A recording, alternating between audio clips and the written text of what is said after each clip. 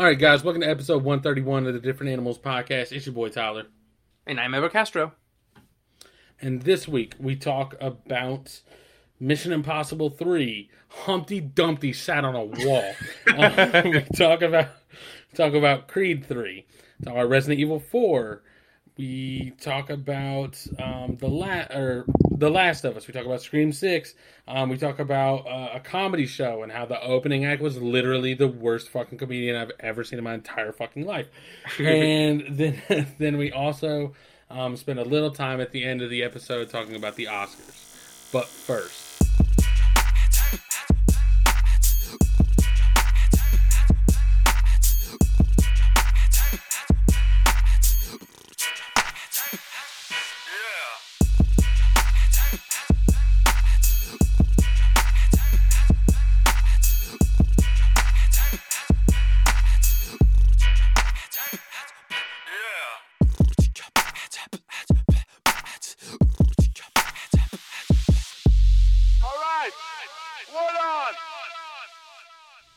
all right. So what you been watching? What you been getting into?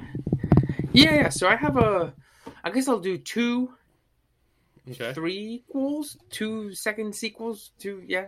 Okay. I did Mission Impossible 3, so it's March, Mhm. which means that I'm continuing my Mission Impossible series, and I did Creed 3. So Mission Impossible 3, you and I, we've talked on here before. It was pretty fun, right? Like it's Yep. I don't want to say it's night and day from the second one, because the second one does have some good energy and stuff, but just immediately, like, you just see. I saw a tweet today that was like, JJ, his shitty directing in Mission Impossible 3, and I was like, look, the man is not very good at story. He doesn't really know how to do themes or overarching character arcs. Actually, he doesn't do like arcs, but what the man can do is characters and action, right? Like, Right. he can set up, like, if you watch the Star Trek movie, the first one, the 2009 one, he, like, all the characters are so fucking good. Like, from the ground running, they do little things that you I was about exactly to say, know who they actually, are. I didn't watch any of the ones that came after that, but that's the you're talking about, like, the first one with Chris Pine. Yeah, the very, very first one with, like, where the planet gets swallowed up by the black hole. And I'm not into Star Trek at all. Never got into Star same. Wars. I know they're different, but still, like, I remember, like, we went and watched that movie, and I was like, yeah, this shit was kind of tight. Yeah, it was really good, right? Yeah, and the best part are those characters, right? Chris Pine as Kirk, and you instantly know who he is. He's eating the apple during the exam, so he looks like an asshole. I mean, you know what I'm saying? Like, he does. Yeah. And then same thing with The Force Awakens, the first one of the newest Star Wars. He literally has like a little 2-minute scene where John Boyega and Oscar Isaac are like escaping from somewhere, and he crams so much character work in there that by the time when they get into that vessel and they leave, you know exactly who they are. And so basically, Mission Impossible 3 I thought was really good because of that. It was his first directing movie, and I think who Ethan Hunt becomes isn't there yet. I think this is a little mix between both. So you remember how in the second one we were talking about it, I said the movie tries to make him seem like the coolest motherfucker who ever lived, right? He's got the women, he does the action. This is somewhere in between, where he starts to really get that sincere character, but the movie still tries to be like, oh my gosh, Ethan, oh man, right? And I think that the movie succeeds of it, yeah. And it looks great. Like, it's weird because if you were to watch like have you seen any of the Transformers movies, the Michael Bay ones? I saw the first one. The first one do you think that's the only one? But do you remember like what it looks like? Right, it's like sort of like sweaty. Like, people look sweaty all the time, like orangey. Because I mean, not to sound stupid, the overarching, or not overarching, but like the most famous picture of the fucking Transformers movies is Megan Fox over the car and the hood. Sweat. Right. Like, so that's basically what the movies are writ large, right? Like, it's just like this sweaty, and like the frames, they have this thing where like the corners are like sort of like darkened. It's a weird sort of photography thing that they do. But anyway, I was surprised how much this one looks like those. Where I was like, wait, why does it look like those? Like, everybody's like sweaty and like the saturation is way up and it's like super grainy looking. But I was like, I mean, it looks fine. But anyway, so Mission Impossible 3, pretty good. Philip Seymour Hoffman is great. Almost he's incredible in this. He's incredible in it, and I wish he was in it even more. Rewatching it by the end, they're in China, and I was like, wait, he hasn't even really been in it that long, right? Because he's in the Vatican, and then he's on the plane, and then they hijack him, right? Or they kidnap him from the bridge. Right. And then that's kind of it until the very, very end, right? Yeah. So I was like, damn, I remember the movie having a lot more of him in it, which means that, of course, he must have had a really great impression when I first watched it for him to be in my mind like that. The action sequences are pretty good. There's that great bridge one. I texted you. I was like, dude, the Berlin, where they try to get out of Berlin, is like so energetic right from the get-go that it's like, wow, this is like instantly better than anything in 2. It's great. Yeah. I was gonna say something about 3 and then the action scene and it fucking slipped me. Oh, did you notice? So you've seen it, but you watched it last year, right? Yeah. There was a little bit that made Sydney chuckle that I never really noticed until now, and I was like, why did they do that? So when they're in the Vatican, right? He does that little hook thing and he puts it on his belt and he's like running up the wall. Do you remember? He's like, yeah, that sounds. And he's wearing like some sort of like plumber's outfit or something, right? And then he gets to the top and he like lays on his back. He like lays on his back, turns to the camera, like looks into the camera. Yeah. And then he says, "Did you talk about this?" He goes, "Humpty Dumpty sat on the wall." Yes, I think I did, and I was like, "This why? Why are we doing this?" Exactly. Like, yeah. It's like the spirit of Mission Impossible 2 just had to like tap the fucking movie. Exactly. He just like popped in, and Sydney was like, "What? Why did he say that? Who did he say?" Because it's not like he's like he rolls up and he puts the thing in his ear, or he like fingers to his ear and he goes, "Humpty Dumpty sat on the wall." And Luther's like, "What are you saying?" He's like, "Oh, I'm just doing a little bit." You know what I'm saying? Or like, "Oh, you're so funny, Ethan." Right? He just says it to the camera. To the camera. Right. Yeah, it's so like, fucking terrible. And it's not even like, "I'm in," right? Like sometimes, or like, "Oh, I'm so good," or like, "God damn." He says like a nursery rhyme. So I was like, one that ends with what would be his character falling on the other side. Yeah. But But that whole Vatican sequence is so fucking good. Like, they're all breaking in, and at first you don't know what's going on. Like, be there at this time, be there at that time, and they're like, oh, there he is, and they're like taking pictures, and they're making his mask. And then the scene in the bathroom where he like his voice is coming in, and he's coughing at the guy, and he's like, and the real him is like behind the door.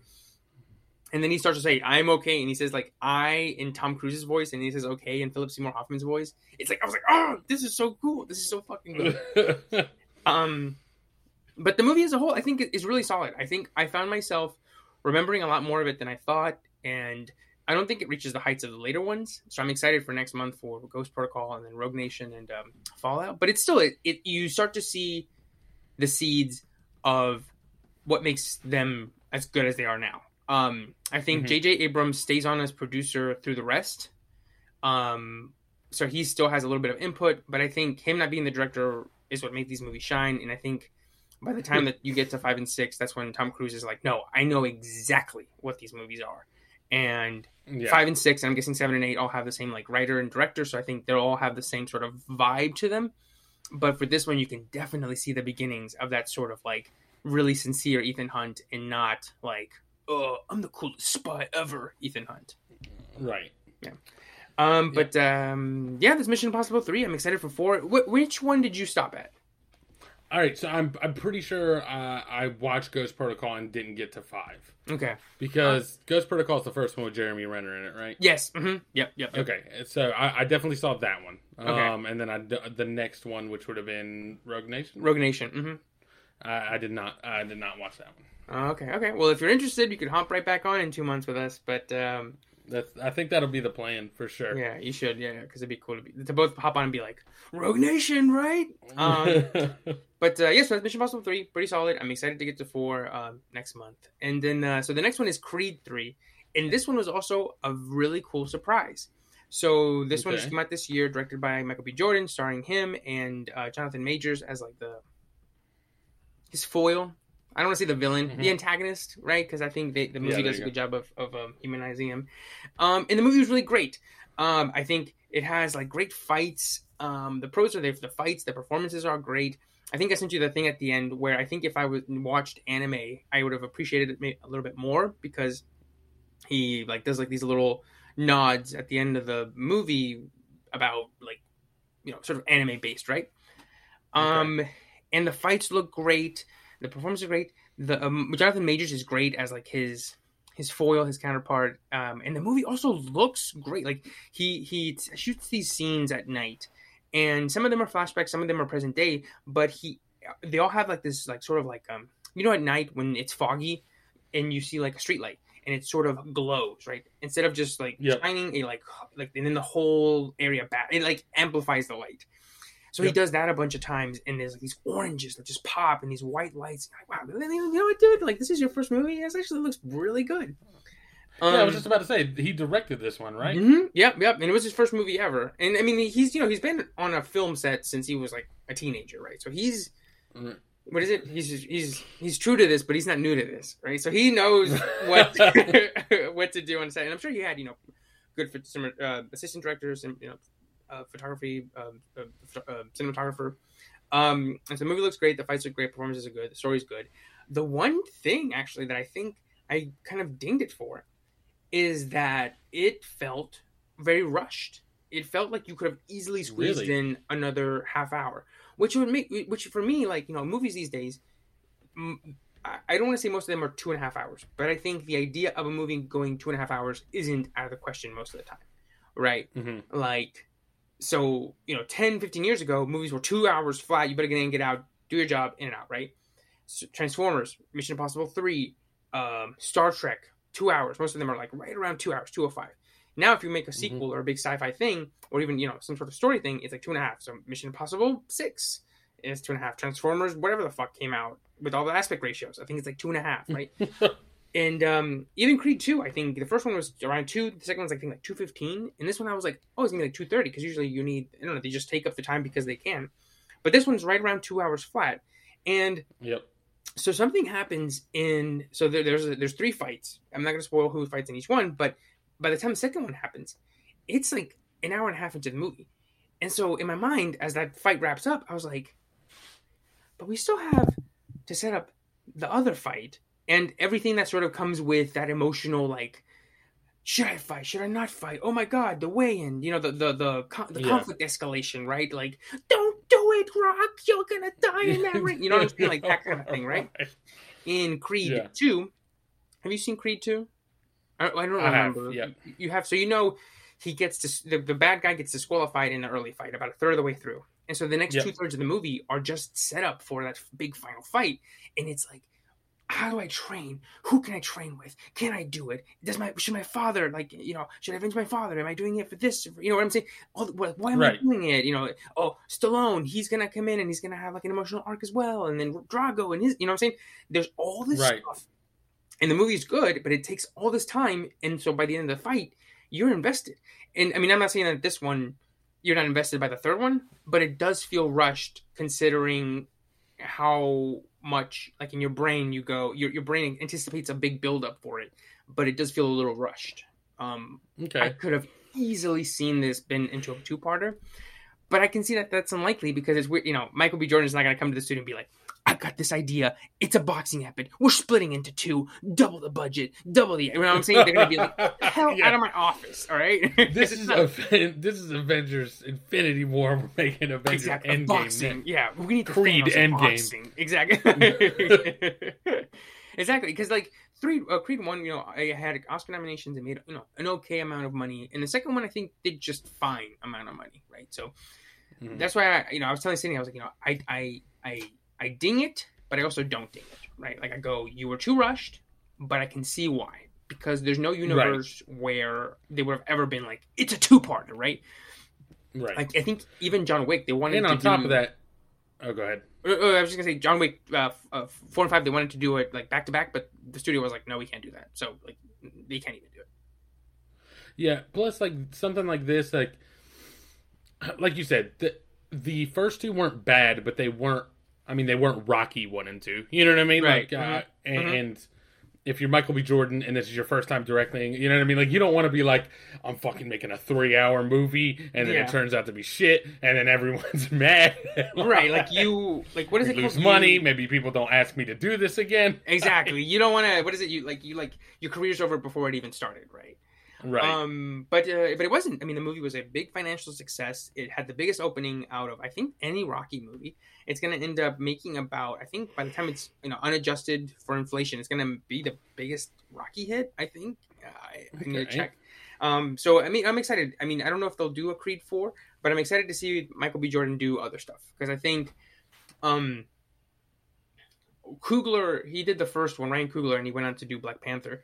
I think the first one's very understated, right? It's a boxing drama, and I think not in a cheesy way, but in a more, how can I say, a more showy filmmaking way. Right. This is to Creed 1 what Rocky 4 is to Creed, or to Rocky 1, right? Like you I don't know if you've ever seen them, but you can imagine, right? Rocky 1, just simple drama about boxing. It's a romance. And then Rocky 4 is, I'm fighting for America. We're going to beat the, what I'm saying? He ends the Cold War. Right, exactly. It's that cheesy sort of 80s, like it's the most quintessential like 80s movie, right? And I'm not saying that this is that sort of cheesiness, but I'm saying in terms of that sort of escalation of style, this is that, where things happen during the final fight that you're like, whoa, okay, like that would have never happened in Creed 1. But it works because the movie treats it seriously and it's not cheesy. It's just much more flashy, more aesthetically. It's flexing. Jordan's flexing his muscles more than I think Coogler probably wanted. I mean, I'm sure he could have, but he probably wanted to be like, no, we're here and we're going to stay here because I'm trying. This is the story I'm trying to tell. So yeah. But I'm excited to see. I don't know if I would want to see another movie with Creed like at the helm. Not because he's bad. I just think it'd be nice to switch it up. But I'm excited to see what Michael B. Jordan does next, like just him by himself. Yeah, one thing that I forgot, and my dad sent me this clip, and he totally it had nothing to do with Creed 3 coming out, but it's kind of funny because now that you've said it, he sent me a clip of Rocky 3. Have you seen Rocky 3? Is that the Mr. T one? It is the one with Mr. T. Okay, all I know, so it's weird because I've only watched Rocky 1. And then Rocky Balboa, the one where he's old, and he's fighting back, and then these Creed ones. But all the other ones I sort of just know through osmosis, just from being alive. So all I know about 3 is that he fights Mr. T. All right, honestly, man, all right, I love sports movies in general. I don't know where you stand on sports movies, just as a I'm not saying you're I don't like sports movies, but I'm more willing to buy into a sports movie kind of off the bat. Yeah. But honestly, Rocky 2, 3, and 4 are all incredible. 5 is absolute garbage. Okay. That one I know nothing about.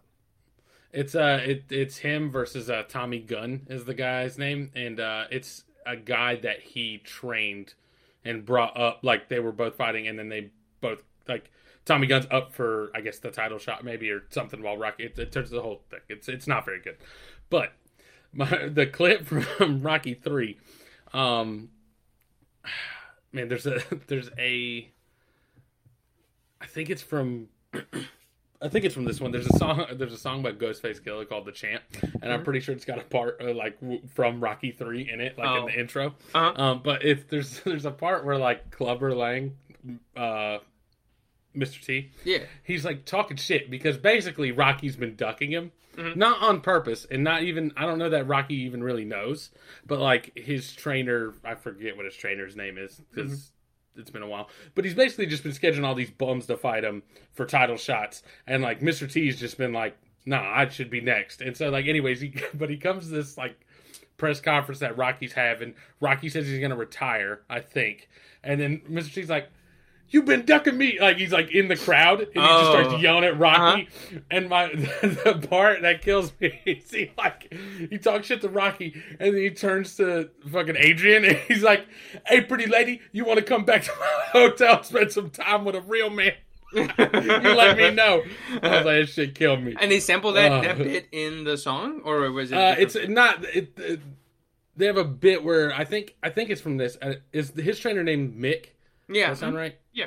All right, so I think it's a part in this movie where Mick is saying because Rocky takes the fight and Mick's I'm not gonna train you. I'm retiring if you take this fight. Yeah. I think his whole thing, he's you used to be hungry, used to be the fighter, you wanted to be the champ, blah blah blah, but you've lost all that. You're you're still a great you're a great boxer, but you're not a good fighter anymore. I guess was how I describe it, right? Like he's got the technique, but he doesn't have like the will, and he's like yelling at him. I think it's from this. It's been a while since I've seen it, but he's like yelling. He's like, "You wanted to be the fighter. You wanted to be the champ," and then like that's how the Ghostface thing starts. It's kind of hype, but anyways. But yeah, just Creed 3 came out, and like unrelated, my dad sent me a clip from Rocky 3 where he's like, "Hey, pretty lady, you want to spend some time with a real man? You come back with me." This shit killed me. And then he was like, yeah. Huh?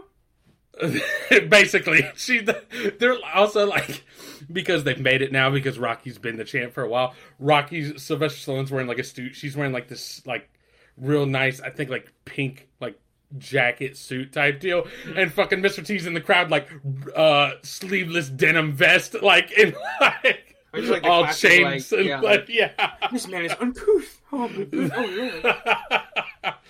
Oh god, but really 2, 3, and 4 are solid. 2 is really good. 4 is like, I'm gonna call it an American classic the way Top Gun is. Like I don't know really how great 4 is, but like it's iconic, so it's still really good. 3 is probably the weakest of them, but Mr. T's great. Yeah, it's like when like they're so good that they're better than most sports movies. They just not as good as those. Exactly. 1, 2, and 4. Yeah. Cool. So from that, I'm gonna touch on 2 things because one of them's super short. As far as what I've been doing lately, I've been playing a shit ton of COD to try and get through the second season Battle Pass thing, and I finished that up this weekend, so nice. I'm done with that until next season starts. Nice. How were there any changes from season 1 that you were like, wow, that was actually really fucking cool? Because I know they don't really make too many changes as much as they just kind of like they add a couple new maps, a couple new guns, couple outfits and stuff like that, but they don't make any like drastic changes. I take that back. They make drastic changes to like the battle royale like Warzone mode. But I honestly just don't play that very much. So I couldn't tell you what changes were made or if they were good or bad. But overall, I mean, it was good. They one of the maps they added from old Call of Duty, and it's fucking terrible, and I hate it. Which one is it? And then it's called Dome. It's not a super memorable one, but like. I saw it and I was like, wait, I kind of remember this. And then I played it and I was like, I think I like this. And then like the next 3 matches I played on, I was like, wait, no, I hate this. The nostalgia worked for like 1 match. And then after that, I was like, oh, wait, no, this is garbage. You're like, oh, wait, that's right. I see now. I remember now. So there was that. And then speaking of nostalgia, I mentioned to you, I don't know if you had a chance to look at it or play it at all, but they released a Resident Evil 4 demo. I didn't get a chance to play it, but after you sent me that, that's when I started seeing the reviews trickle in about it. Mm-hmm. And I think your text, and then those reviews, I was just like, oh my god, yes. Yeah. So so I actually figured it out that it had come out because there's a streamer that fighting game streamer that I watch a lot. He's actually a super huge Capcom fan, which includes like Monster Hunter and Resident Evil games. Mm-hmm. And so this had come out. I didn't know about it, but I saw him playing it, and I was like, does he have like an early copy and he's just playing it? And then like I was like, then it was the spot it was at. I was like, nah, like this would be too convenient, because he was in the village like when you first show up, and I was like, this is kind of like the first action set piece. Like, it's way too convenient for him to be just playing this, like, kind of, and that's when I pop in. So I looked it up and a demo had released.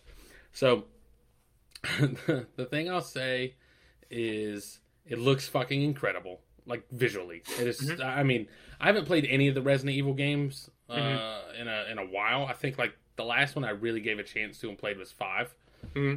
Which is, let's see when that came out. The Africa one? Or no, that's Africa 6, it is. Right? Oh, it is Africa? No, yeah. I haven't... 2009. 2009, wow. Yes, I haven't played one since 2009.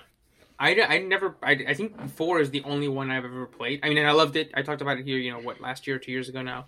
But I haven't played any. I think I played it. What's the one that's first person that was like in a house in like a lady like chops off your arm? Biohazard, maybe. I think so. Yeah. There's Resident Evil 7. Is it 7? That's 7. That's probably 7. Well, your girlfriend's it's missing or Resident Evil something. 7. No, so 7. Yeah, 7 is Biohazard, and then 8 is Village. Oh, And okay, they're not both Village. first person, and I think you actually play the same person in both of them. Okay. If I remember correctly. Yeah, I played a little bit of it, but I was just like, I don't know. I was too. It just stressed me out too much. I was like, I don't like this. I'll just play 4. And 4 I like because it's like, it's survival horror, but it's also like this pulpy sort of. It's got like a pulpy like a guy. You fucking suplex people, right? So like, anytime I was like, oh my god, it's actually kind of tense. Every time you go through a door. Oh right. I think I always talked about how like you go through a door. And then you're like, oh no, there's gonna be a motherfucker right on the other side. I remember I was still sitting, like, I gotta get my ammo ready, right? Because then you walk through a door and does that like opening thing. Yeah. And then you're just in the next level. So it'd always be like, Martin, I'm like, oh my god, fuck you. Sorry, but anyway, sorry to interrupt. But yeah, so you said it's been a while. Did it feel like that different or? No, and so that's kind of like what I was gonna tell you, because I remember you were like, I wonder how different it's gonna like play because it's been a long time. And I was like, honestly, I think they just kind of nailed it with the like Resident Evil 4 the first time. I don't think the control scheme is gonna be vastly different, and it's not. It's damn near identical. Like they. Well, remember on 4 it has that fixed camera thing. I had to get used to it. It was so hard. Over the shoulder? No, it was like you move forward. I forget what it was. I think you move with one. It's hard to explain without playing it, but it's like it's not like how when you play any sort of third person, you move with the left hand one, and then with the right one you sort of move the camera right. And at this point, it's like second nature that people can just do that just from playing Halo or any game ever. But in 4, when I played it on my PS5, when I bought the version like last year, it's like you end up only using one of the sticks because you like anytime that you you just move the left stick. Anytime you want to aim, you have to stop, aim, and aiming moves this. Then you can move the scope. You can't move the scope if you. I don't know. It's hard. It's like if you try to play it now, you'd be like, "What the like?" Well, this is the same way. Oh, it is. You don't aim a gun until you stop to pull up your gun. Okay. All right. Okay. Well, interesting. I wonder. Yeah, and I because we talked about this. I think that was like the cleanest halfway point from like. I mean, if you could run around like you do in God of War, like zombies would not fucking matter. You know what I mean? Right. You'd just be like juking the shit out of them, like in and out. It's like that. Have you seen that GIF? It's like a lady is on the left side, and then a guy is on the right side. I think it's from a Friday movie or something like that, where he's like doing like he's got those long baggy early 2000s pants, and he's like juking her, and he's like, oh, you could just do that to the zombies. Yeah, so that's what it would be. Yeah. So I think the reason they stuck with this. And also, I think this is how it is in Resident Evil the 2 and I think 3. They did remakes. I think they adopted the Resident Evil 4 control scheme, and I think it's just because it's the perfect balance between not feeling too hindered. Because the OG Resident Evils 1, 2, and 3 are fucking. I mean, they're tank controls. Like you move forward with one stick and left and right with the other, basically, and like you know what I mean. Like you can. It's just really hard to control. It literally controls like you would imagine like a tank. You know what I mean? Like you stop and spin in one spot, or like you're running and then you hold it the other way and he like kind of veers to the left. I remember being a kid and watching somebody play it, and it's like the camera's like in a corner of a room and you have to like... Yep, they're all pre-rendered camera angles because you... which is actually like, again, that's one of those things that like get shit on like now because, there's obvious limitations. But like back then... I think it was like really important for the game because like that's like the best way to give you scary set pieces, right? Put the camera in one spot, like you can do whatever you want. Then you don't have to worry about someone like panning the camera the wrong way and they don't even see what happens. Blah blah blah. Yeah. But Resident Evil 4 is like the decent balance between like being able to do what you want to do, but also like being hindered a little bit so that it is still tense. Like you can't just freely like I said, like juke the shit out of somebody. Yeah. But anyways, same control scheme. It looks incredible. Yeah, so you play the demo is the village, like the lead up, the walking into the village, and then that whole section with the village. It is I feel like they added way more fucking people to the village. Like, I was running around. I was like, I can't get away, bro. I can't. It was so many people. I tried to stealth it first and like killed like 2. You can do stealth kills, which I don't know if you could do in the original. But like I did like 2 stealth kills and then like walked around like into this building and there was just a dude inside and he immediately saw me and alerted the whole thing. Is it the same? Is it like, okay, so like we've talked about it before. Is the dialogue the same? It is. People were so happy about that. So when I was watching the streamer, I mean, some of it's probably a little different, but I was watching the streamer and like at the end of like, so you're going through the village and then it like stops and you remember how the village stops, right? It's like bing, the church bell rings. Yeah, bong, and everybody like aren't you like in the center and everybody's like around you, right? Yep, and they all just start walking to the church. And at that moment, the Twitch chat is like, "Holy shit, is he gonna say it? Please say it. Please say it." Do you remember what he says? No. He's standing in the middle of the thing. Everybody goes to the church. He's like, "Where?" He either says, "Where's everyone going?" or "Where's everyone at?" He's like, "Where's everyone at?" Or no, he says, "Where's everyone going?" Bingo, like, and he says it, and everyone's like, "Yes, I can't believe they kept it, but I love it." Everybody did the Leonardo DiCaprio. There it is. Yeah. Where's everyone going? Bingo. Everyone was like, "Damn, I love it." I'm so excited to play it. I didn't realize how soon it was. I guess because in movies I know like timelines and stuff, and like I'm like, "Oh, that comes out in this time." When you sent me that, and then like I said, I started seeing tweets about it. I went on Wikipedia and be like, "Oh, maybe May or maybe June." No, like by the time you're listening to this right now, it's already out. It comes out in 5 days. Right. That was the thing too. I saw the demo and I was like, "Oh, okay, getting people hype," and then it was like out in 2 weeks. I was like, "Huh?" Yeah, exactly. Yes, I was like, wait, why release the demo? Like, yeah, because I thought. Remember, you and I had seen. I think they did like some sort of the PlayStation, like some sort of convention or something, right? I can't remember what it's called, but yeah. You and I sent it to each other, like, dude, they're doing that one next. Oh, 4. Oh, I just played. Oh shit, hell yeah, dude, next year.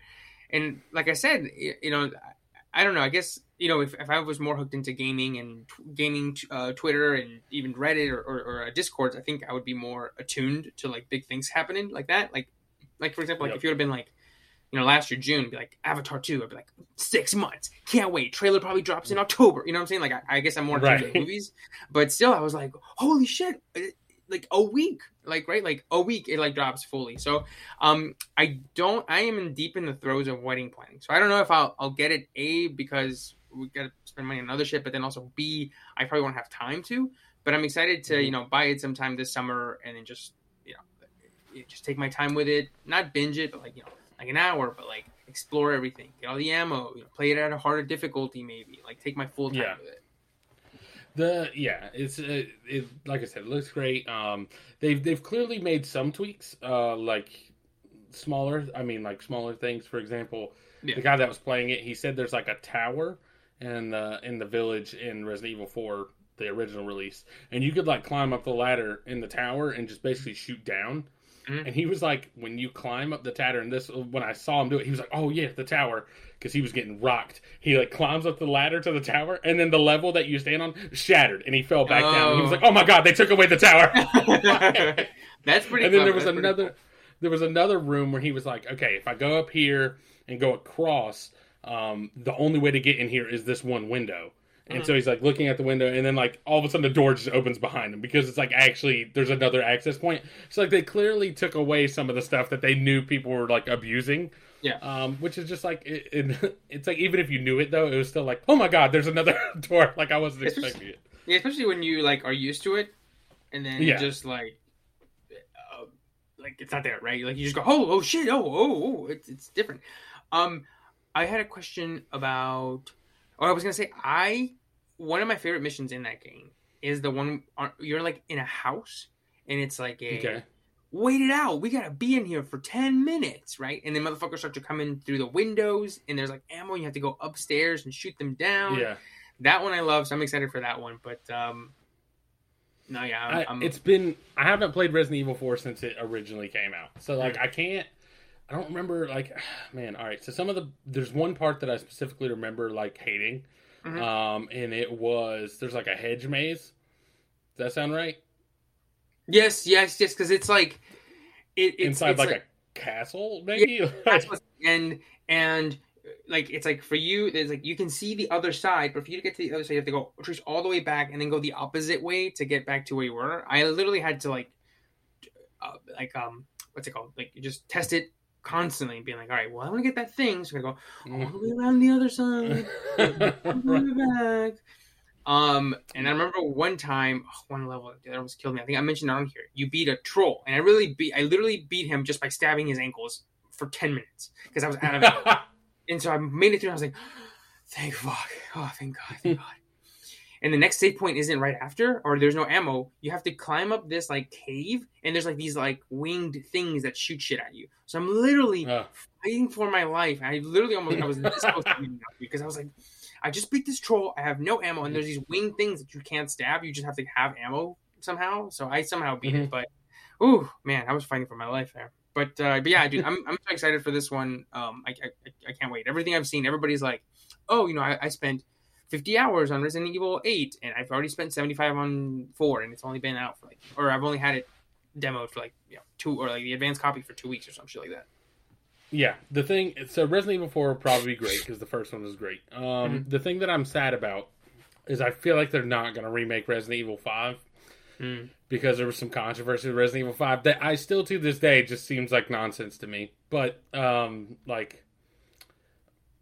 Evil 5 had the best co-op because there's two, like you play as Chris Redfield and this woman named Shiva, and I can't remember what her last name is, but like you go through the whole thing together. So there was like a literal story co-op, 2 people could play through it, and it was amazing. It's like those heydays of like Gears of War 2 where you would always play with a buddy and you'd be like, exactly, me and Dom, we don't go anywhere without the other one. It's like, okay, yeah, it's like that, but it was so fun to play. Yeah, and I really like it. Resident Evil 5 tipped a little harder into the action versus the survival, but like it was still super fun to play. But there was like a whole thing of controversy because you're in Africa and people were like, "Oh, you got to kill the black people," and I'm like, I mean, and I'm sure. Well, I was like, does that just mean like the game can never be in Africa? Then like it's not like we're indiscriminately killing black people. Like, oh, the zombie? You mean? Okay, yeah, sorry. Like, they were like, why do you have to go to Africa? And I was like, can you just not? But yeah, so I don't think they'll remake it. A lot of people also Chris Redfield may or may not punch a boulder in that game to like move it. It's really fucking stupid because it's like super action hero, but he has to move this boulder out of the way and like a super tense thing. I think a volcano is about to erupt, and he's like pushing it, and then you have to start mashing a button, and it's him like literally throwing uppercuts to this boulder to like get it to move. It's so stupid, but it's the whole game's just amazing. But yeah. So anyways, looking forward to Resident Evil 4. I'll probably play it. I still have Resident Evil 2 to play, the remake. So at some point I'm going to get to all these, but I realize I'm starting to drown in games. Like I'm definitely not able to get to everything now. Yeah. I was gonna say, that sounds, I was going to say like it's a good, what is it? It's a good problem to have. It's a good, yeah, rather than that than the other way. Cool. Yep. So all right. So what you got? So do you want to let me do Scream 6 and you want to tag team The Last of Us? I'll add one more in between that, but it's real short. So go ahead. Yeah, so I'll do Scream 6. It was fantastic. So I talked about rewatching, 1 through 6 or 1 through 5. I love 1. 1's like an all-time classic, one of my favorite horror movies ever, and it's like one of those where you go, wow, like this is what it can be, right? And 6 is probably my favorite one since then, and it's definitely my favorite sequel. I think it looks great. The actors, I think, do a much better job in this one. It's the same ones from the last one, but they're much better. It's like a new core group of characters. Ghostface is in New York, and so that there's like set pieces. There's one on a subway, one in a bodega, one in like a big fancy apartment, one in like a little tiny New York apartment with roommates and shit. So like it hits all the cylinders of what you would think would be like a New York based Ghostface. And it's scary, and the kills are really violent, and I definitely at the end when it's revealed who the killers are, I had a big grin on my face. I was like, oh hell yeah, right? So I think if you're a fan of Scream, I mean, like, you've already seen it, or you're like, should I watch it? I don't know. Rush out to see it because it's the best of the sequels. If you've never watched any of the Screams other than the first one, you might be a little confused. I think it'd be worth to watch Scream 5 or read a summary on it, because I think that's the one where they were like, all right, Ghostface, but a whole new team of teens, whole new team of like rules. It's like watching a sequel, right? It's like watching Creed 2 without having seen Creed 1 because you watched Rocky movies. It's like, well, you should probably watch Creed 1, right? Because you get who these people are, right? Because the movie doesn't go previously on the Scream franchise, right? They pretty much just hit the ground running. It's like you have to know who these people are and what happened in the last one.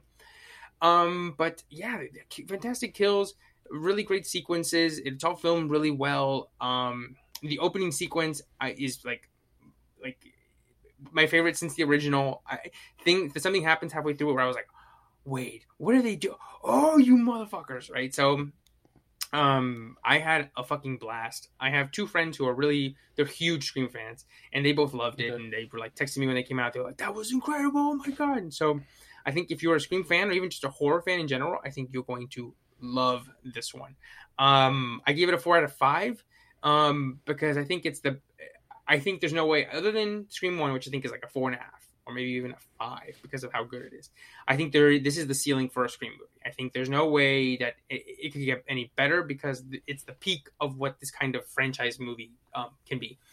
Yeah, that's a Scream 6, 4 out of 5. If you're a fan, watch it. If you're a fan of horror, watch it. If you are a casual fan or you don't really care for them, I think you would like it. Like I said, I just would probably watch Scream 5 before, just because you need that. You need to know who people are. You can't. You're like, wait, so who's this girl? Right. She's got a sister, and these people also are in New York. Like, so, you know what I'm saying? Like, you don't want to be lost because you want to enjoy the movie. Yeah, what's the little short one that you have before The Last of Us? So yeah, I actually have never seen any of the Scream movies. I think you should watch Scream 1. Is I think at this point, did you watch Scary Movie? Yes, the first one. I think if you would have watched, it's been forever, but. I think even then, I think you'd probably watch the first one and be like, "Oh, that's okay, right?" And I know a little bit about it, like just like you said, because like it's been around forever. So like, I know some of what it is, but like I don't honestly, I couldn't even tell you like I know the main twist is that it's the call's coming from inside the house, right? Like that. Yeah. But I don't even remember who's who. Like I couldn't tell you which of the people is the killer. Yeah. But I think the first one's fantastic. It still holds up.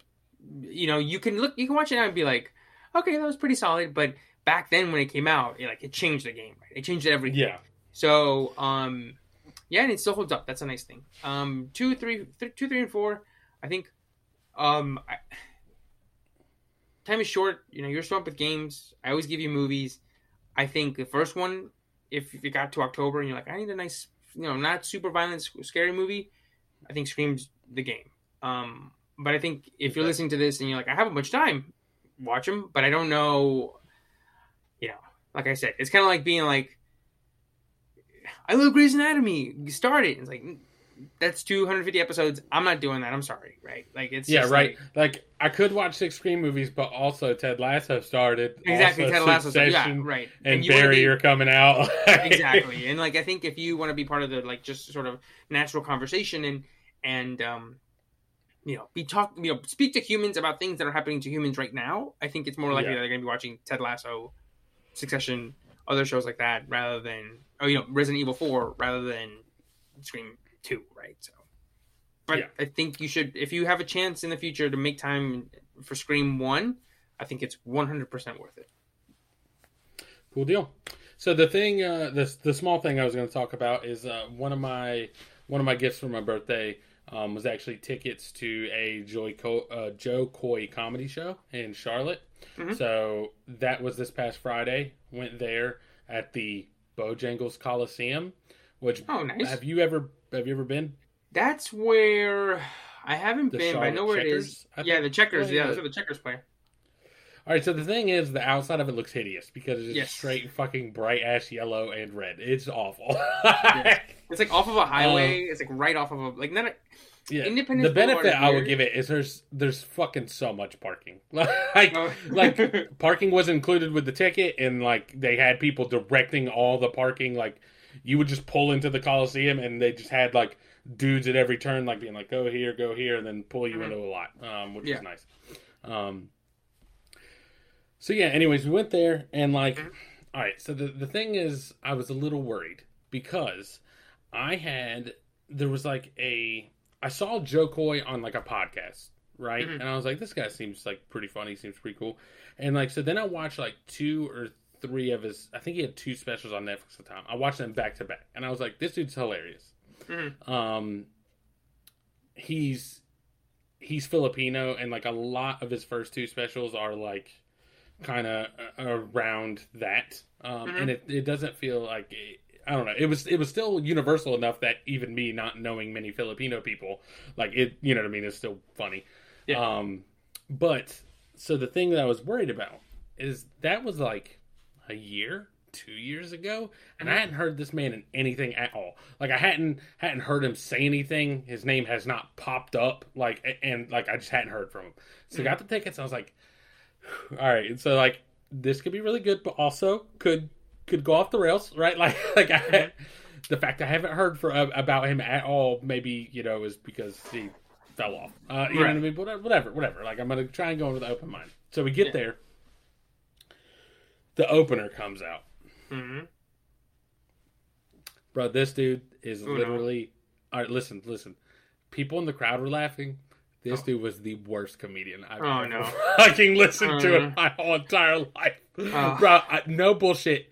Probably did, 20 minutes, 25 minutes? Bro, because that's like what an opener's expected to do. Bro, not even a smirk out of me. Like, I literally was just like staring. Like, the whole time I was like, yeah, my neck kind of hurts because I'm turned a little bit to look at this dude. This is not worth it. Like, it was. You said other people were laughing. Was it like real laugh, or was it like ha ha ha, like pity I don't laugh? know. It may have been real laugh. Like, here's the thing. It could have been real laughter. If it was, I have no idea why. I literally like people were laughing, and I was like, it sounded real, but I'm like, ain't no way all these people think this motherfucker's funny, because it and it wasn't a lot, right? Like, just to be clear, once Joe Coy came out, like, I realized how much louder the place could have been. But like, I was just like, literally, like, not one smirk, bro. I come in with an open mind. This dude comes out. I'm like, bro, this shit is not even remotely funny. Like, this shit is not even a funny thought that's executed poorly. This shit's just dumb. It's just bad. Like, and I would keep turning around. So we were on, like, if you're on the stage, we were like one level up on the left. You know what I mean? Like, if you're on the stage looking out.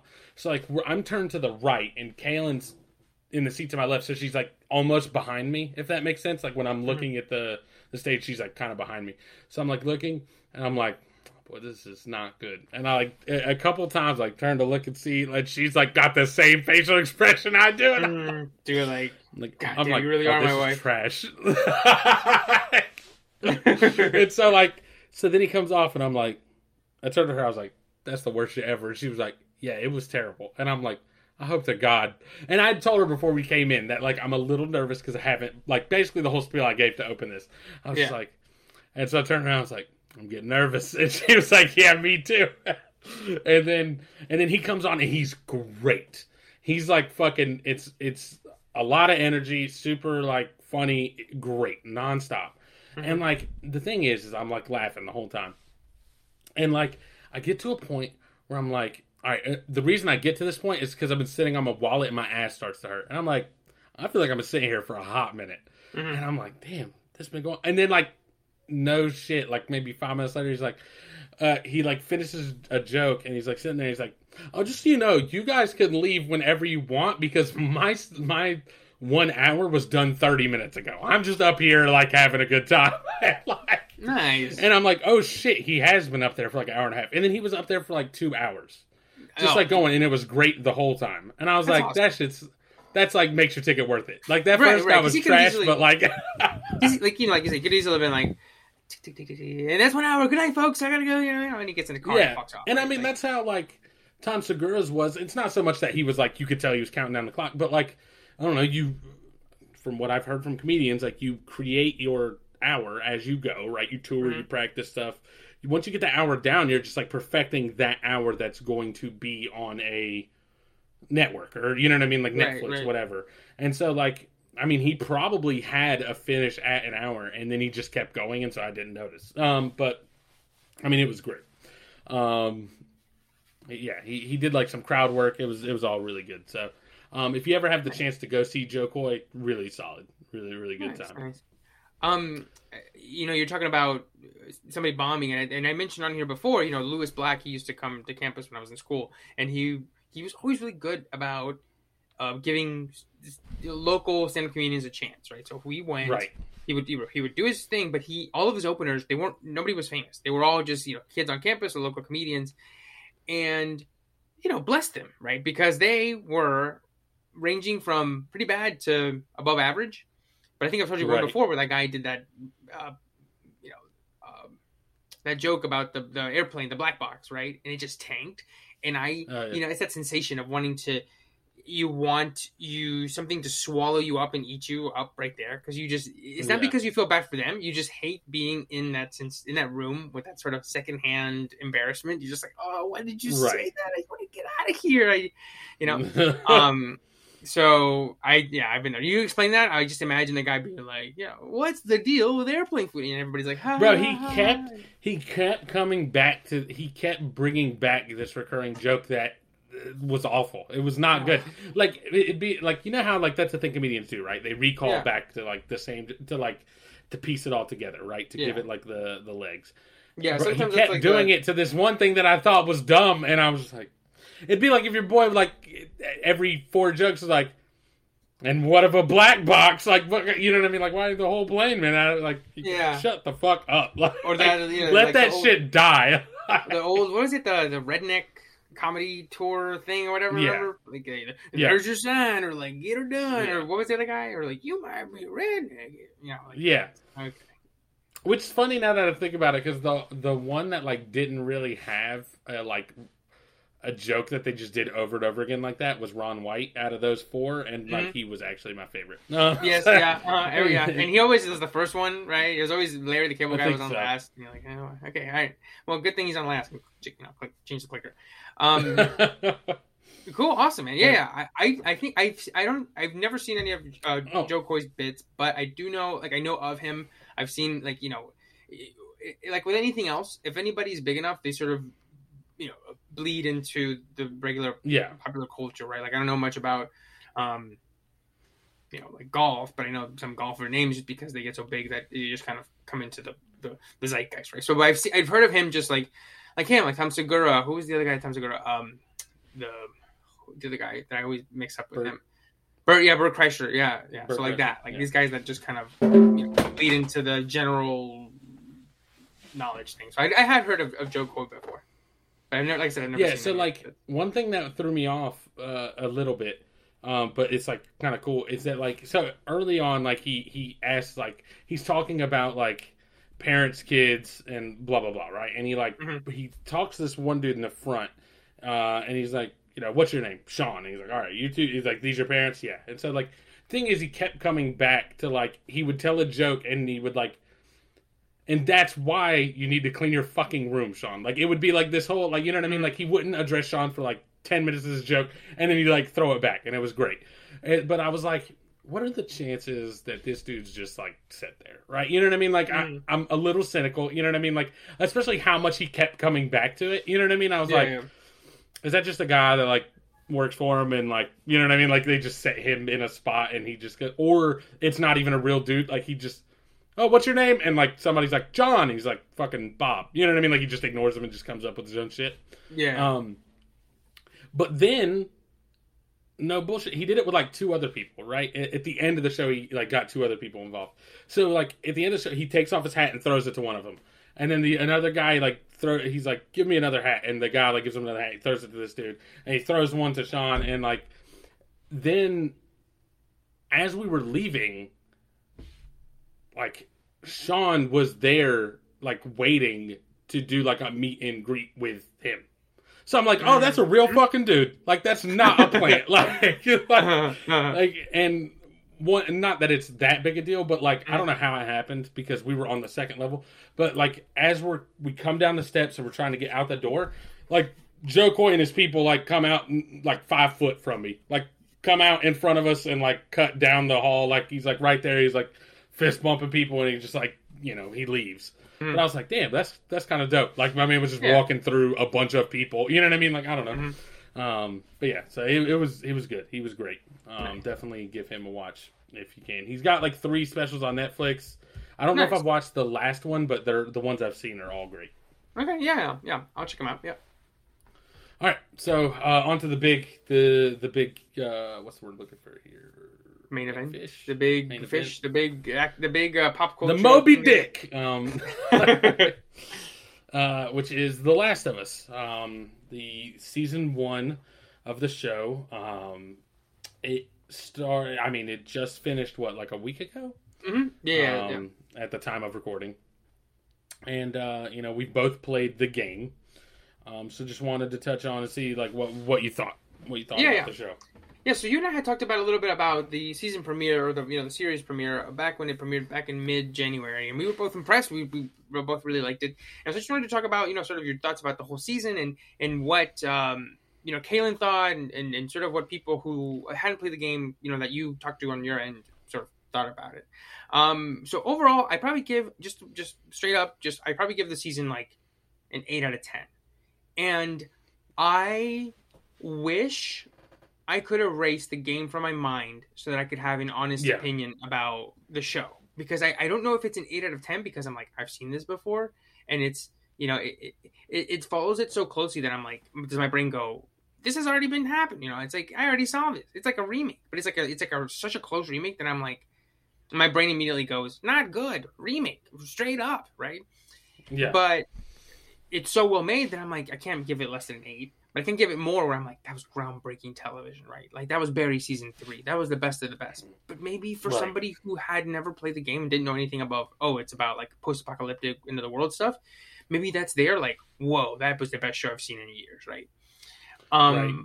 So, but what did you think? What was, like, your I would give overall... it, like, an 8.5 out of 10, I think. Yeah. And I think maybe that extra little half point is, like...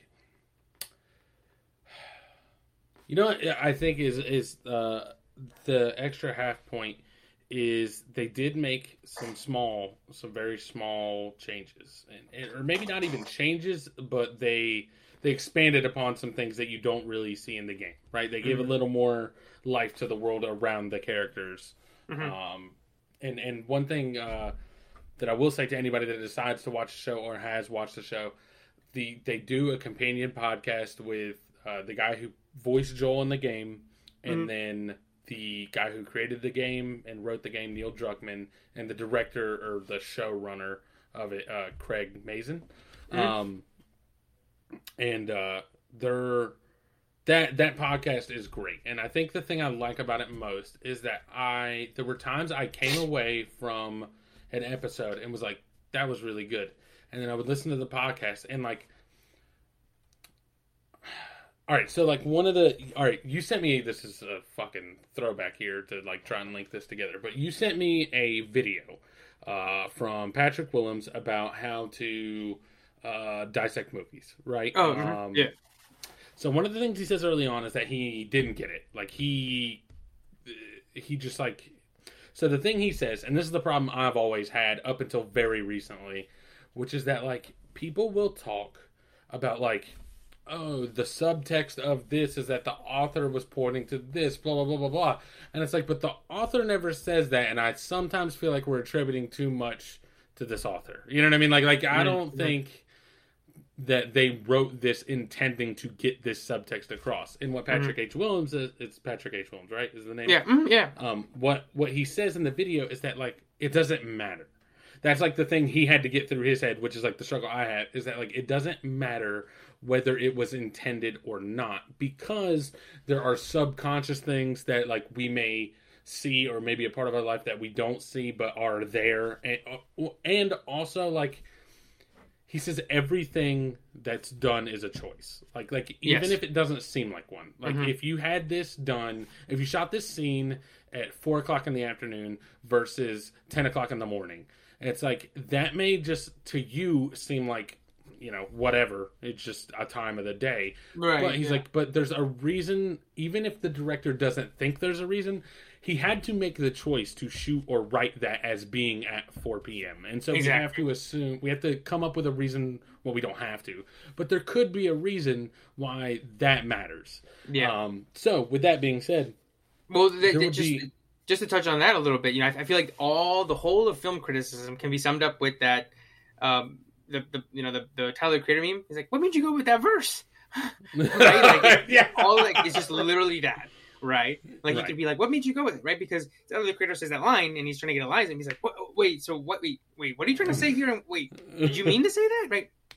So that's one. Yeah. And I know exactly what you mean. He's like, everything is a choice. That's what I tell Sydney. I'm like, these people watch these movies 1,000 times when they're putting it together. So anytime that I'm like, why did they go with that line? Or why is that sort of like a hanging chad where I'm like, why? Like that's the fun part for me where I'm like, but why? And if it's something that I keep seeing in different movies, like a freeze frame, like they use freeze frames online, I'm like, what are you trying to do with freeze frame? That's like, I want to see it. It always reminds me of this bit where Steven Spielberg is being interviewed by James Lipton, on Inside the Actors Studio or whatever. But for some reason they have Spielberg on there. But and he tells him, he's like, I want to hear your thoughts, Spielberg. In Close Encounters of the Third Kind, the humans connect with the aliens that are visiting using like these like signals that sound like music from computers. I don't know if have you ever seen that movie Close Encounters? I have not. And he goes, and she's, the movie at the end, they're trying to make contact with aliens, but they don't know how. And so they come up with this like little thing where they play on a computer, but it sounds like an organ. It's just like doo doo doo doo or something like that. Yeah. And he's like, do you think you did that because your mother was a pianist and your father was a computer engineer? And Spielberg goes, I worked on that movie 40 years ago or something. He just said something to the effect of, I worked on that movie so long ago. And this is the first time that has ever clicked with me, that anybody has ever told me that. And that I've come to the realization that I subconsciously, because he wrote it, he's like, I subconsciously did that. Where my mother was a musician, my dad was a computer technician, and I put those two together. That's what The Fabelmans is about, right? They got divorced, right. And he wanted to write a movie about people who use these things from his past to communicate with one another and mend fences and bond something that seemed so distant. And he goes, that's the first time anybody's ever said that to me. Or the first time it's ever clicked in my head that is something that I did without even thinking about it. Right. Yeah, and so, like, without that information, that just seems like a random piece of the movie, right? He just chose to do computers because it sounds cool, right? Computers and music, blah, blah, blah. And, like, but you get a little information, it's like, oh, sure, maybe that is what I did. You know what I mean? Yeah, exactly. And it's cool how that influences, like, Spielberg, the greatest living filmmaker, one of the greatest living filmmakers. He just is still subject to the subconscious, just like the rest of us. Yeah. So, anyways, the thing I like about the podcast, about The Last of Us, is I will walk away from an episode going, this was a really good episode. And then I get to hear, and this is a little less of like the subconscious part, but like I get to hear the showrunner and the guy who wrote the game talk about like some of the little like through lines that they put there on purpose and like what we're trying to get across with these. And like I think a lot of them are things that we've talked about this, but like they're things I felt but like I didn't articulate, right?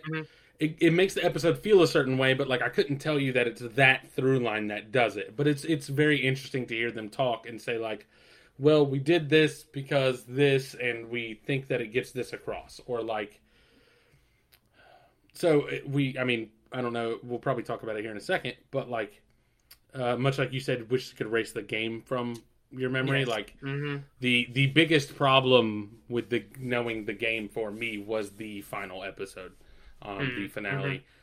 There was a scene that I did not like, and well, I still stand by that I do not like it. I listened to that episode of the podcast, and I, at the very least, heard them explain why they made the choices they did, and was like, I see what you were shooting for, and I'll give you credit for that, because like maybe you got some of it, but I don't know, like I did not feel that way about it. And also, again, because I have that pre-existing knowledge of what it's supposed to be, like maybe that's the reason that it didn't hit me right. Like, I don't know. You know what I mean? Maybe if Kaylin listened to the podcast and they said that and she was like, yeah, that's kind of like how I felt. And I'd be like, maybe that's what would be the case. Exactly. But for me, it just didn't feel right. But even still, I liked hearing them say why they made the choices they made and what they were trying to do with those choices. Yeah. I think I feel the exact same way. I think as I was watching it, they say, we changed this, we changed that, like, especially with the changes, with the results of changes.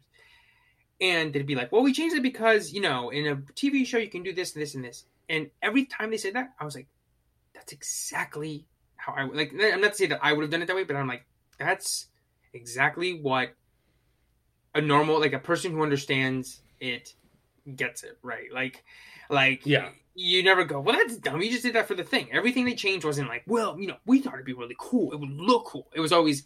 It just makes more sense. Like the sports, right? Like just as an example, right? He'd be like, well, it wouldn't make more sense because in a video game, you go into rooms and you're just kind of in one, you're with one character the whole time, or like, it's very like streamlined.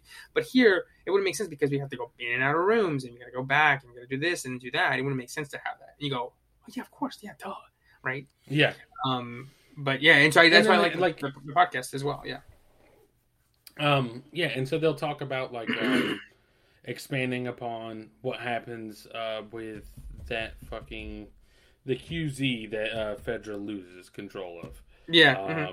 They're like, when you get there in the game, all that's already happened, and we're only with Joel and Ellie, so like you don't get any of that info. Exactly. And so we decided we could do that now. And then there's the beginning of the finale. There's a scene that is not in the game, I don't believe. Because I didn't play the DLC for the game, but with Ashley Johnson. That's not in that. Yeah, that's a whole cloth, like brand new scene. And one thing that was kind of cool though is that like in the podcast, Neil Druckmann's like, when you make a game and you make like a whole world around what's happened, he's like, you write out way more than you'll ever show. And so he's like, we had this info, like. It's not something that we just made on the spot for the show. Like when we wrote it, like this is what happened. You know what I mean? Like we knew this is what happened with Ellie and Ellie's mom. Right, exactly. It's just like never had the opportunity to show you because it doesn't make sense to show it in the game. I feel like a lot of people think that in games and movies, it's like they wrote exactly what's on the page, maybe a couple of vestigial little bits here and there. But in reality, it's like, no, we have like what you see is probably like 10% or 20% of everything that we've done, right? Like you always, the dumbest example for me, in my opinion, where I'm like, well, this is still stupid. But like the whole idea that like, from my understanding, I feel like I've heard this before and I don't know it myself because I'm not. But like, I feel like people have told me that like, God, what's his name? Tolkien has like an actual like language for elves, and like he like made it, and I'm like, that seems dumb. But like the idea is still like he didn't put the fucking glossary in there and make you translate it. You know what I mean? Like, it's just like he builds the thing so that when we bring it over, it doesn't feel piecemealed. It feels like a real thing that exists. Yeah, it's like you want to like same thing with like what's his name, like George Martin, right? Like he has all these things, but then he's like, I have so much shit. I literally wrote a whole other series. Because I had it just kept filling in, right? And it's just like, well, this guy needs to be getting to this guy, so let's just branch those out. And there's these religions, and there's this, and there's that. And I'm sure they have that with The Last of Us, right? And he kept saying that, right? Yeah. And Neil Druckmann goes, when we came out with the first one, we had these ideas for an online game, and then a comic book, and a graphic novel, and a TV show, and like a scene for the thing, or like a scene for Comic-Con. Like they had all these things that he basically goes, we had all these ideas, and none of them went anywhere except for Left Behind or whatever the DLC is called. Yeah. And so now we're just using those ideas and popping them up now. Yeah. So, anyways, the one negative of the podcast I will say is that man, all right, so, like, I remember someone telling me that Deez Zamaro's podcast, they had a hard time telling who was who when they first started watching it, and I didn't have that problem. This podcast, bro, it took me till, like, 4 or 5 episodes, and I was like, oh, you motherfuckers sound the same. Like, I don't know. I think the only reason I knew what Craig Mason sounded like is because I listened to the Chernobyl podcast when that came out. When that, like, 2 or 3 years ago, or I guess 2019, 4 years ago when that show came out, I listened to the accompanying podcast with that one. And so that's the only reason I knew what Craig Mason sounded like. Or else I would have been on the same page. He's the first one I was able to pick out because he has like a little more of like a energy to his voice. Like it's a little more energetic sounding when he talks. Whereas like Troy Baker and Neil Druckmann both kind of have this like deep. You know what I mean? Like it kind of like goes along real slow. Yeah. And so like I'd say episode 2 or 3 of the podcast, I was able to pick out Craig. But then like Troy and Neil would start talking. I'd be like, I can't tell. Like there was one time I was so sure I was listening to Neil talk, and then Neil started talking, and he said who it was, and I was like, fuck. All right. Like, fuck, who was talking this whole time? No, that's why I listened to the Slash Filmcast from like, or I think now they're called just the Filmcast. And one of the hosts, the main host guy, he every time he talks to or he asks a question, or he talks to the other host, he says their whole name. And people always ask, like, in every few years, he goes, all right, I get the question again. It's time for new listeners. The reason I do that, it's an old radio thing. Because people don't, who people have listened to, like, I could listen to all their voices and know exactly who they are and know exactly what they look like. But if you're a new listener, like you said, they all sort of merge together. And so that's why anytime he goes, it's like if I asked you, like, Mission Impossible 3, it was great. Taylor Cribs, when you watched, what did you think? Right. And every time I talk to you, I ask you a question, I'll be like, oh, Resident Evil 4. Taylor Cribs, when did you play Resident Evil 4? Or like, what do you remember? So he says he does that so that doesn't happen where you're listening to it and you're like, wait, is that Jeff? Was that David? Oh, wait, no, that was the other guy, right? So like, right. I always thought that was I was struggling. I was struggling early on. That's Troy Baker being a bad host. You need to be. So Neil Druckmann, what do you think about that? Yeah, exactly. But yeah. So, anyways, the podcast added enough extra stuff, and like, I think that increased the man. All right, so it's probably not fair to say. I would say I think the show's an 8.5. Mm-hmm. I would say the podcast like brings it to a 9. I would guess I don't want to say like I'm not saying the show's better because there is a podcast because it's not fair. Mm-hmm. You know what I mean? To be like, well, that's a podcast, right? It's like if you were going to be that good, you should just. It does add a little bit. So and I think can't help it. Yeah. But yeah, I mean and maybe like you said, maybe without knowing what the game was and knowing the things that were going to happen and why I was going to feel certain ways about certain things, maybe it's a 10 out of 10. Right, exactly. Because to be fair, even the things that I knew were coming were all still like great. I guess and they were really well done. Right, like, and I didn't feel.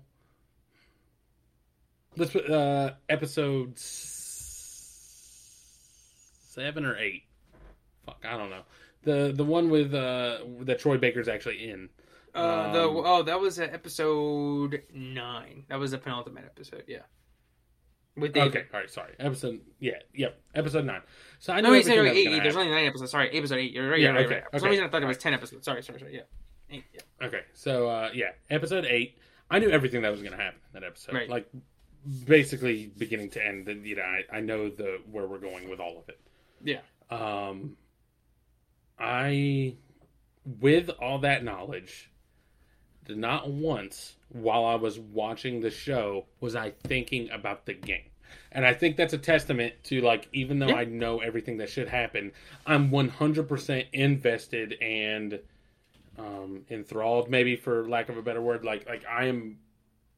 The show has 100% of my attention. Yeah. Like, I'm not thinking about the fact that I know the next thing that's going to happen. I'm just watching it and, like, I'm in. So that, I haven't had that before. Like, I can't think of another show where I knew everything that was going to happen before it was going to happen because I read the book. Right. But with that and knowing that the show did so well, I have to imagine that if you had no idea, that show must have been fucking nailing it, right? Right. Exactly. Yeah. That's and like you're saying, I think that's the biggest barometer. Like you said, we can't erase it, so we don't really know. And I think that's probably the closest thing where you can, like, put a thermometer in and be like, well, it hit that, so that's that must mean something, right? Like you said, like we can't be like, well, I'm flipping also a switch in my brain. Oh, you know what? It was great. Yeah. And then I switch it back, right? Like, that's the closest thing you can get to.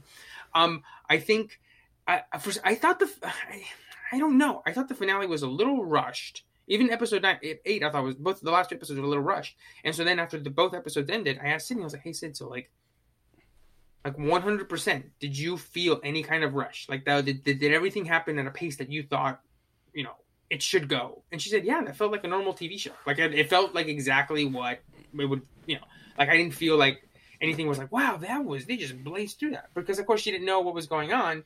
But Right. she was like, yeah, I don't know what you're talking about. That just felt like a regular old TV show. And the final line, she was, her and her sister popped in to watch the very last 20 minutes because they weren't going to watch something after. And we explained to her like what was going on. And she watched that last bit where the final line, and she goes, oh my, her sister and her were like, oh my God, holy shit. Like, that's it? Like, that just cut. And I'm like, yeah, that's exactly how it is in the game too. And she's like, whoa, like, that's crazy. And so it's just cool to see those kind of things. I mean, I know I played it in 2019, I think, but I think I knew of that last bit. And so to see, to be living with that for the last 4 years for sure, and then maybe even longer, and then to see it hit with the same wallop to a whole new group of people is, pretty cool, I think. Yeah, what's funny? Another thing that, like, I had a thought and then I had to, like, check myself a little bit was that, like, I wanted the moment that you said, the big reaping and sowing moment. Like, I was like, oh man, I wish there was a little more, like, I wish that seemed a little more important, right?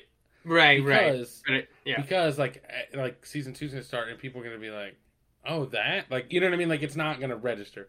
But then, like, where I said I had to check myself was I was like, no, but we didn't either. That was a fucking nothing to us. Also, it was just an NPC all the way. Right? Get out of the way, right? Like, yeah, exactly. I was like, oh, so I guess they nailed it. I bet that. All right, so I saw someone say, like, or you said they were gonna treat it like somebody tweeted something, and they were like, we'll treat season 2 the same way we treated season 1. We'll change some things, we'll keep some things, blah blah blah blah blah. Oh yeah, and ultimately that probably means, like, everything's mostly gonna stay the same. We're gonna give you some extra bits here and there. You know what I mean? Some like a little. Maybe we'll texture, see like world building.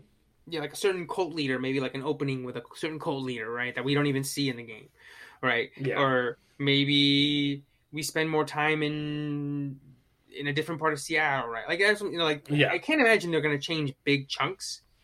The only thing I saw someone said they could change, and I was like, they totally could, and I hope they don't. But, like, I could see where, if you're making the show, you're like, I kind of want to change it. Is the big thing. They were like, you could show it chronologically, you could show it blah blah blah, like, you could frame it the same way the part 2 is framed. Yeah. And I was like, oh no, like, the thing is that, like, I could see why the show would maybe be like, we just want to show everything chronologically so that there's no backtracking. Yeah.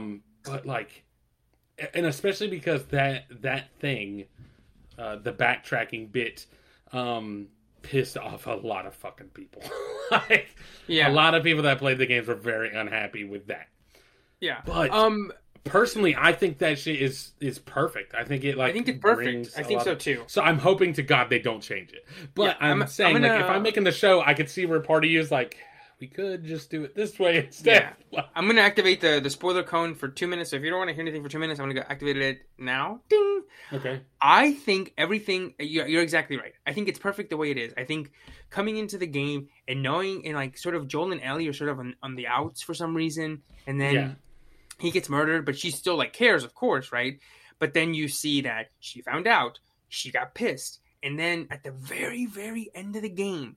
Right as she's about to kill Ellie, you realize that they had come to an agreement that they were going to try and mend their relationship.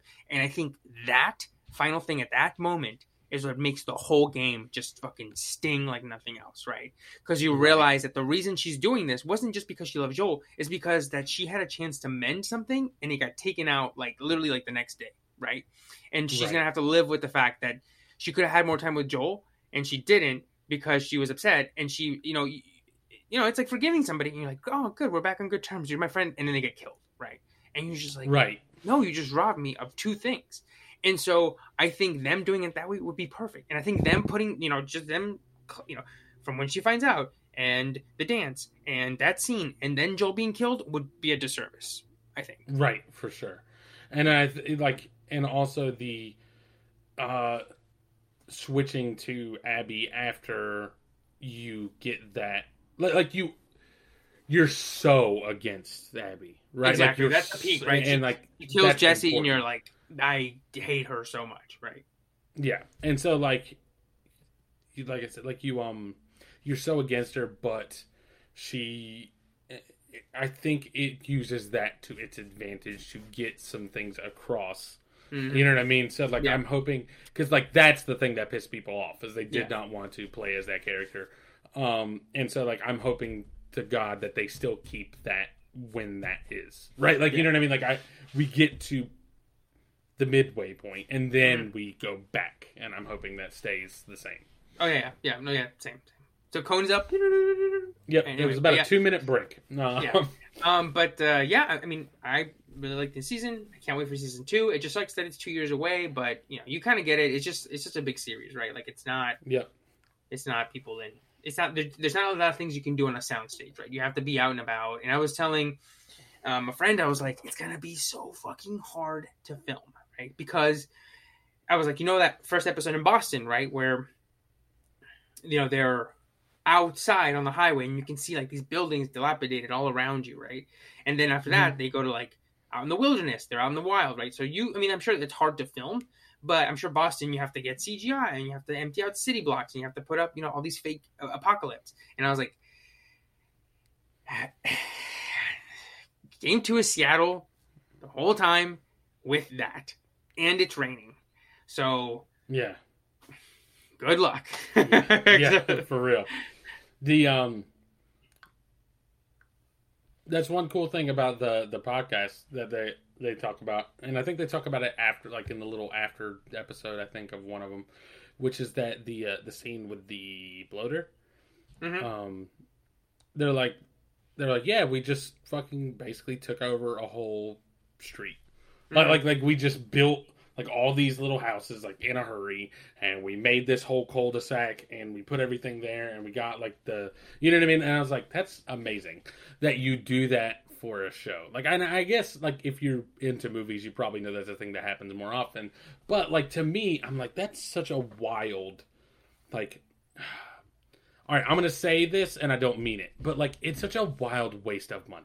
Like, and it's not a waste because it's great, but like, there's it doesn't matter, anything in my life that you were ever going to get me to do, you're like, all right, so the thing is, we just want to make we want to do something for 10-15 minutes, right? Like we want to do this thing for 10-15 minutes, but to really do it as good as we possibly could, we're going to need to spend a bunch of money and like weeks and weeks getting ready for it, and we're just, you know what I mean? I'd be like, it's just not worth it. Like, we'll just get the slightly shittier version. How about that?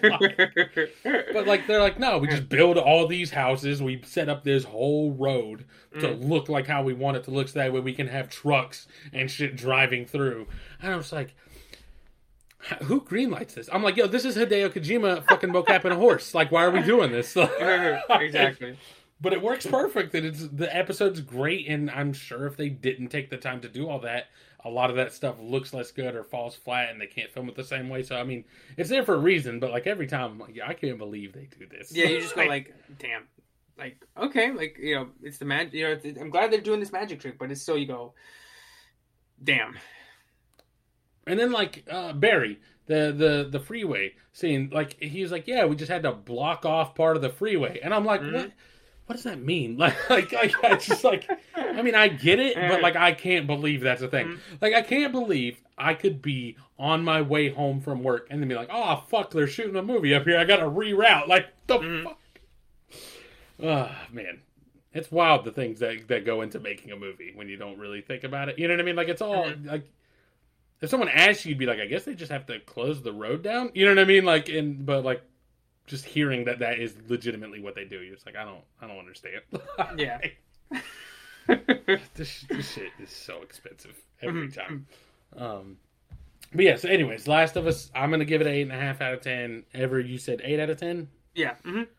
And you know, I'll be interested to hear, like, I think my dad and my stepmom are gonna watch it. And I'd be very interested to see what they think, because they don't have any sort of background knowledge of it. So Oh yeah, definitely. Yeah, let us. Yeah, bring it. When if they do watch it, let me know because I would love to hear like from like straight up like, I have no idea. Tell me what you thought. Right. Right. But it was great. I thoroughly enjoyed it. Did not feel like any of it was a waste of time. Nice. Yeah, Nice. it was all solid. So, Cool. did you want to touch on any of this other stuff very quickly, or we'll push it to next week? I'll just do the Oscars real quick, 5 minutes. Okay. Just to summarize it. So the Oscars were this past Sunday, or no, a week ago, 2 Sundays ago. And Everything Everywhere All at Once was one big. Yes, it did. It didn't just win big; it won like historically big. It was like the first movie to win like 3 acting categories: and Best Picture, and Best Director, and Best Screenplay. Like it's the first time that's ever happened. There has been a movie that's won 3 of the acting ones, but it didn't win Best Picture. So this is like the most awarded movie. Like what was the one that the 3 acting ones? Network. So it was a movie called Network about. Yeah, and so then it's funny because that year Rocky won Best Picture. So it's like the feel-good movie won Best Picture, but then the acting one was the other one. Okay. And so then this year, yeah, it's like it won all the Oscars. It won all of the it's like they said it's like the most awarded movie of all time, like from like cumulatively. Like I think if you go to IMDb, I'm sure how I don't know if you ever go to a movie on everything on IMDb, but it says like all the awards they won. Excuse me, I got my hiccups. It has like the nominations as well. And this, It has 352 wins and 338 nominations total. Like that they did. Ooh. So overall, they were nominated for 600 awards. So won 7 Oscars. It's like the most awarded movie ever, right? But the reason I wanted to mention it, because there were a couple of other surprises. Best Sound, Top Gun, Visual Effects, Avatar, All Quiet on the Western Front won like technical ones like score and cinematography and stuff. But it's just crazy because if you go, hey, the Oscars, the most awarded movie of all time, you'd probably see something like Saving Private Ryan, right? Or like Titanic or Schindler's List, right? Like the quote, The Godfather, right? Like right. They're like when you think of like the movie, right? But in this movie, people have butt plugs when they fight karate. A multidimensional villain beats the shit out of a cop with giant bloody dildos, right? There's hot dog fingers, right? There's all the paper cuts in the fingers is like a way to activate your superpower, right? Like it's all this. It's like it's the most. Like if you would have told me when I saw this back in April and I talked about it here, I was like, it's fantastic. It's my favorite movie of the year. It's been my favorite movie since then, and it was last year. And you're like, what are the odds that it wins Best Picture? I would have been like 5%, maybe 10, right? Because 10 would have been my max. I would have been like 10, maybe 15 if you get a couple of drinks in me kind of thing. Just because this isn't the kind of movie that wins that kind of stuff, right? Even if the movie's really good, eventually they just go, like Get Out, they would go, it's a crowd favorite. It's very good. We'll just give it original screenplay and we'll let the big boys play with the actual big awards, right? Like Eternal Sunshine of the Spotless Mind. Have you ever heard of that one? Do you know what that is? I've never seen it, but it's Jim Carrey, right? Yeah, Jim Carrey and Kate Winslet, they are a couple, but then they break up. And so the pain is so much that they go through this sci-fi procedure that erases the other person from your mind, right? Mm-hmm. And what ends up happening is that in the middle of Jim Carrey's like, no, I don't want to erase her. I want to keep her. And so it becomes a chase through the mind where he's trying to hide from the machine, but it's like, it's like within his mind. It's like Inception, right? And it's like one of the best movies ever made. It's one of my top 5 favorite movies ever. I love the way it uses memory and it visualizes things that you can know that you do through memory, right? And it was critically loved. It was beloved. All it got was the Oscar for Best Original Thing, even though it's better than the Best Picture for that year, $1 Million Baby. But the reason that happens is because they go, well, it's kind of crazy, right? There's like weird stuff in it. There's like stuff with memories and stuff. Let's just give it to the boxing movie by Clint Eastwood. Yeah, let's just do that, right?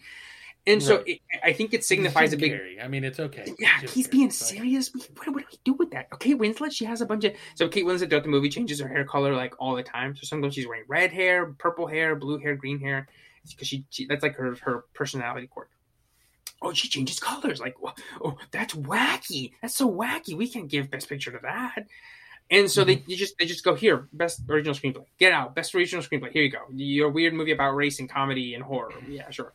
And so I think this is a big changing of the guard where, yeah, sure, you run into movies like Coda or Nomadland, but then you'll also run into stuff like Parasite now, or even Moonlight, or even this, right? Where you go, these aren't the movies that were winning 20 years ago.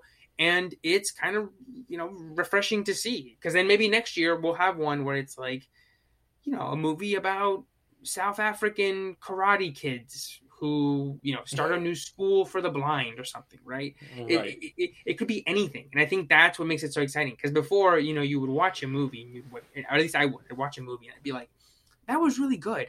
And I would love for the Oscars to give a shit about movies like this. But they never used to. And so I think now it's exciting.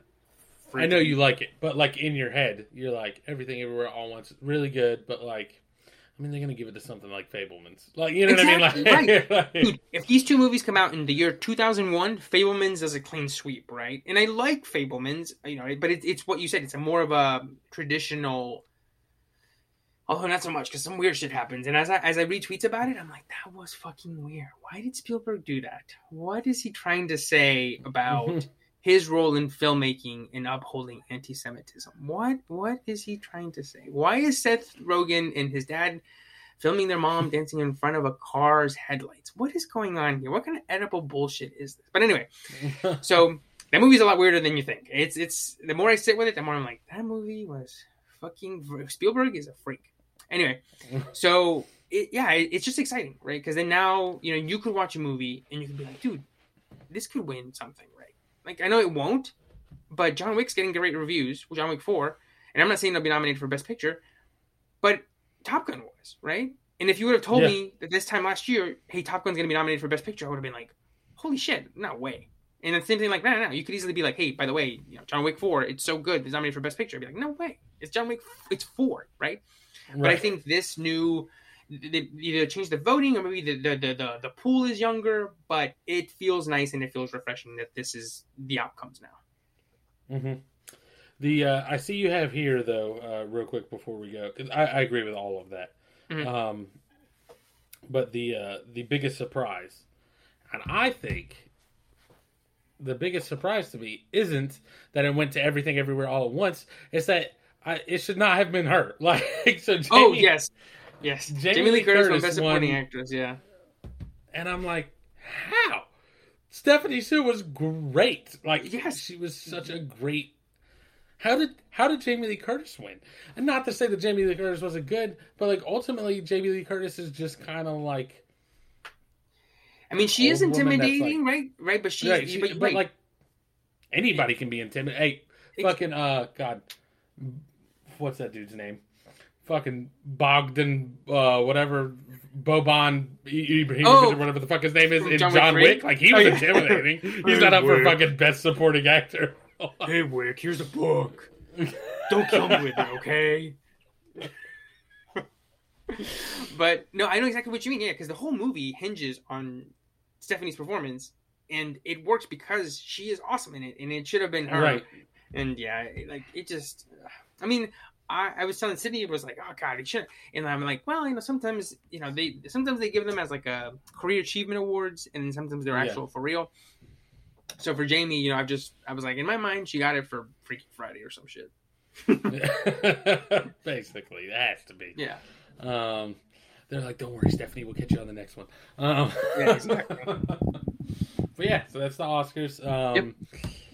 The other thing I'll be interested to say is that this upcoming weekend, so like a week from today, I'm like 99% sure that my dad will be watching Top Gun Maverick, so we'll see. Nice. The thing is, my dad has been super against this movie. Like, every time someone tells him how good Top Gun Maverick is, he's like, I don't know. And I think it's because, and I was like, I told Kalen about it, and I was like, I mean, really, like, that's first Top Gun, like, other than like the raw USA military shit, like it's kind of like a nothing burger.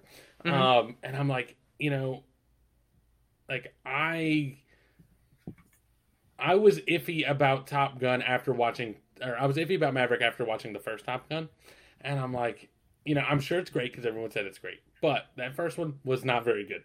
And, like, I don't know how they're going to return it. And I was like, but I can only imagine that if you actually saw Top Gun, like, 30 years ago, you're like, there's no fucking way a good movie comes out of this. Exactly, right. Like, we're revisiting a trash movie 30 years later. Like, stop it. Exactly. Yep. So, it'll be interesting. I hope Top Gun Maverick conquers the barriers, the mental barriers. Oh yeah. Well, let us know next time we record, because I'm always down to talk about Maverick. So especially somebody who would be, hopefully, fingers crossed, a Maverick convert. You can be an actor. He'd be like, that was actually really good. They got me. So yeah, that's the episode for this week. If you want to catch me at T Moneybags. I'm at Evercastro92 on Instagram. You can catch the podcast at DiffAnimalsPod on Instagram and Twitter. Or you can email us, differentanimalspodcast@gmail.com. As usual, stay safe, stay entertained, and we'll catch you in 2 weeks.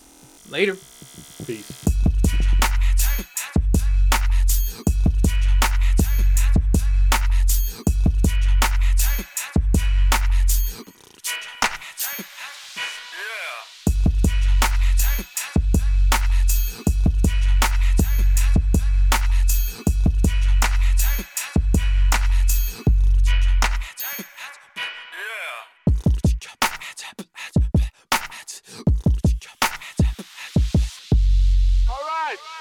What on?